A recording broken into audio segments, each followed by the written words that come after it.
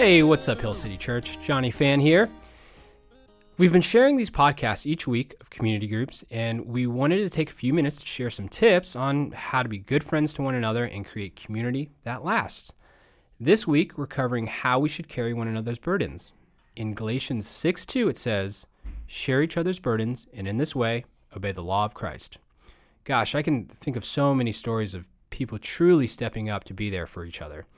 There's too many to count. Stories of couples having their home broken into only to discover their friends had raised money to pay for what was lost. Friends having to take on a major dietary restrictions for their health only to find that their people had already organized a meal train to help learn new recipes. Stories of parents taking on a foster kid only to discover their community signing up for babysitting dates. We should care about helping each other through the hard stuff. Each of us are carrying something, and it's so incredible when others are around us to help carry the load.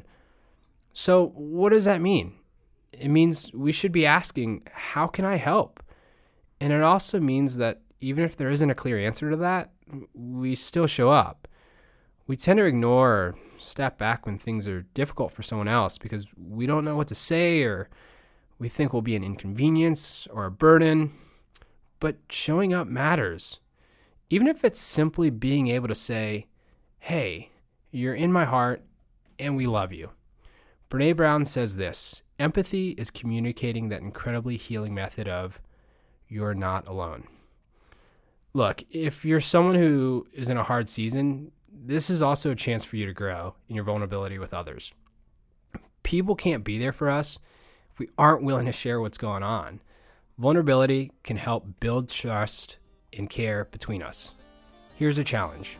Ask a friend how you can be praying for them this week. Thanks, church, and we'll see you next week.